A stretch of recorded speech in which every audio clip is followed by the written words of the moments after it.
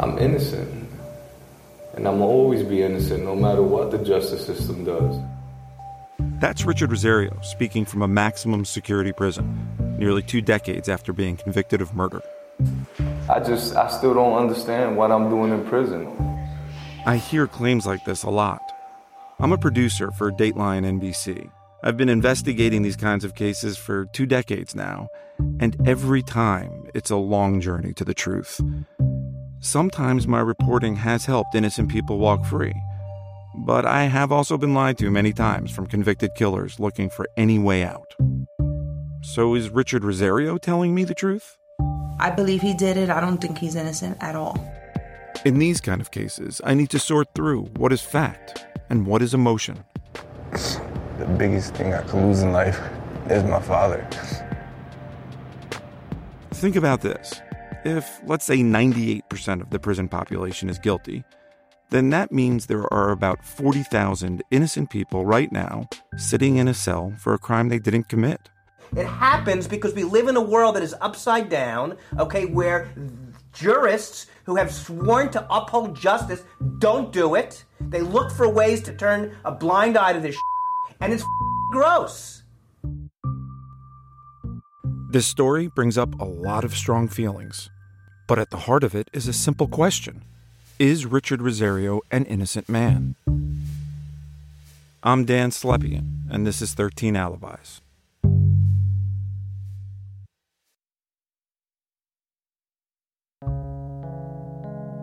When I first heard about Richard Rosario's case, I was curious.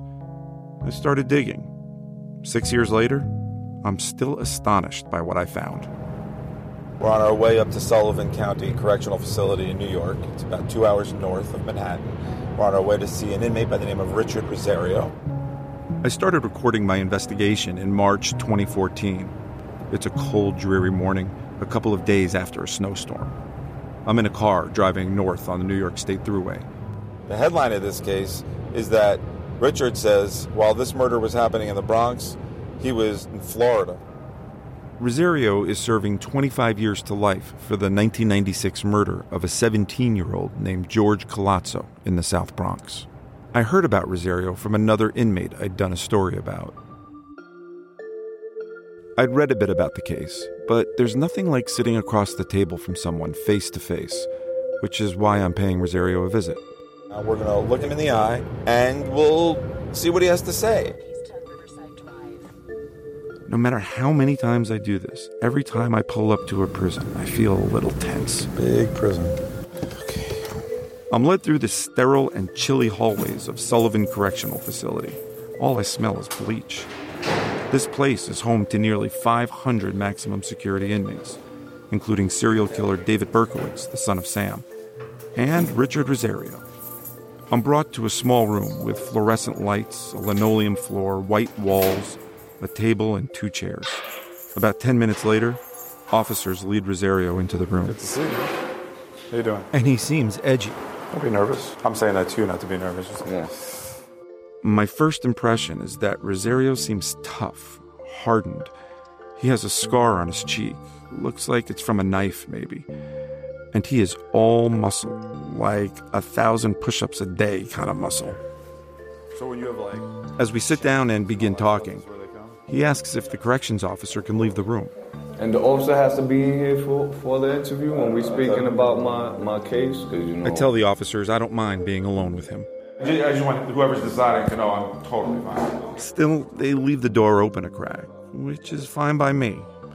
Rosario explains to me in prison you keep to yourself, and he doesn't want anyone, including the officers, knowing his business. These guys just listening to our conversation. I start by giving him my ground rules. Don't bother lying about anything, because I check everything out. All I care about is the facts. So if you're actually innocent, the facts can't hurt you. The facts can only help you. Absolutely. Rosario tells me he didn't know George Colazzo, and he certainly didn't kill him. He tells me he only found out about the crime when he called home a week later and heard police were looking for him. As soon as my mother told me and I spoke to my sister, I spoke to my wife, and I found this out, I just came back. And when he came back to New York, he says, he voluntarily called the NYPD, telling them they'd made a mistake. 15 minutes later, they arrived at my mother's house. And what'd you say? I said I was in Florida. And what'd they say? They said, we still got to take you down to the precinct and question you down there. And I left with them. Detectives took Rosario to the 43rd Precinct in the Bronx, where he says he gave them a list of witnesses who could confirm he was in Florida at the time of the murder. Their phone numbers, their addresses. And you gave them all of this that first day? Everything. The first day? The first day. How many names of witnesses did you? 13. 13 alibi witnesses. It sounds like a lot to me. He tells me he thought that would be it. Cops call the witnesses confirm his story, and he goes right on home to his family. This is the way it's supposed to work. I mean, you didn't commit a crime. You're in another state when this happens. I mean, how does it supposed to work? But here's the thing. Detectives had 2 eyewitnesses who said they were certain Rosario was the killer.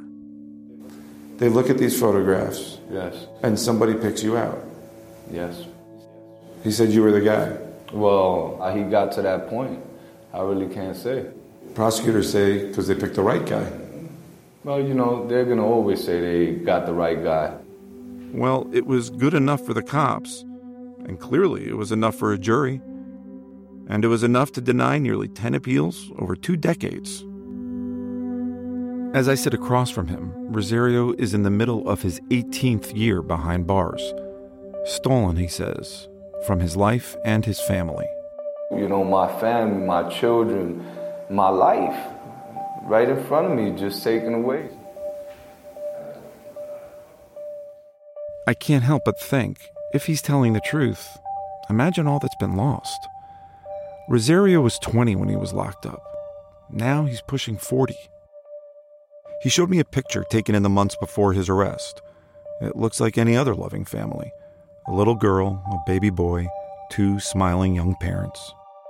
I'm not the only victim of a wrongful conviction. My daughter, who's 21 now, has missed her whole life having her dad by her side. My son, my family, you know, I've missed their lives. After our interview, I'm not quite sure what to believe. Maybe he's guilty, maybe he's not. But as I leave the prison, I know I want to keep going. Especially because of how simple it all seems. I mean, he was either in Florida when this murder was happening, or he was in New York committing the murder. I want to learn more about those alibi witnesses for sure. But first, I need to learn more about the crime and how it all went down. So I spend the next few months getting my hands on police reports and legal paperwork and try to begin to make sense of it all. But to really understand it, there's nothing like visiting the crime scene. So I grab a cab and head uptown.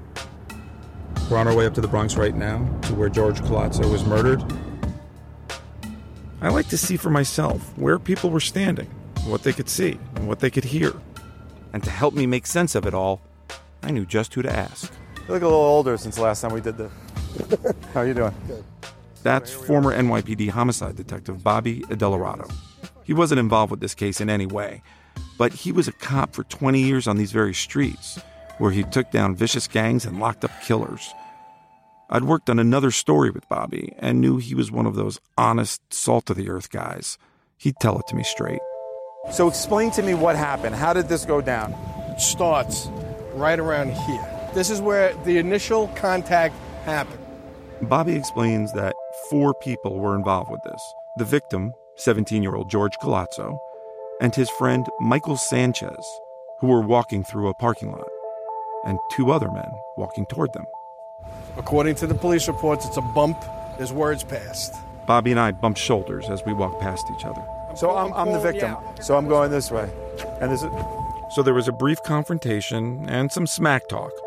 According to the reports, it was a random encounter. The victim, George Colazzo, and his friend Michael Sanchez, walked down here and make a left. The police reports show that as George Colazzo and Michael Sanchez walked together down a side street, the other 2 men split up. One went to a car waiting at the corner, while the shooter followed Colazzo and Sanchez. The shooter said something to George, and he turned around. And he turns and shoots the kid point blank. He goes, what's up, man? And it's bang. Where was he shot? Shot in the face. Shot right above the lip. After the shooting, the shooter went back down the street, got into the car, Car makes a U-turn and goes southbound on White Plains Road. Cops and an ambulance arrived within minutes.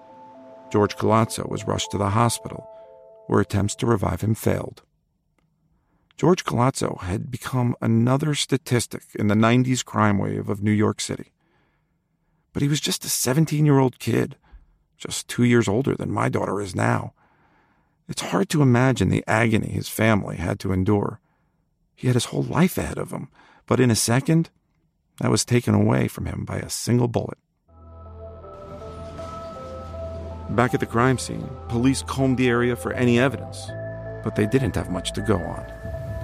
Unfortunately, 1996 was 1996, 20 years ago. Now there's cameras everywhere. You see 3 cameras on that building right there. So, no video, but there were those 2 eyewitnesses. The first was the man walking with the victim, his friend Michael Sanchez.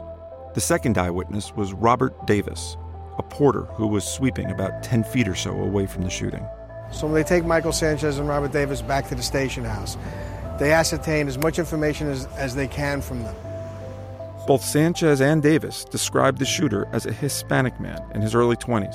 At that point, you have a physical description, male, Hispanic, and you have your books. Books is cop lingo for binders full of mugshots that each precinct keeps of people who had been arrested in that area.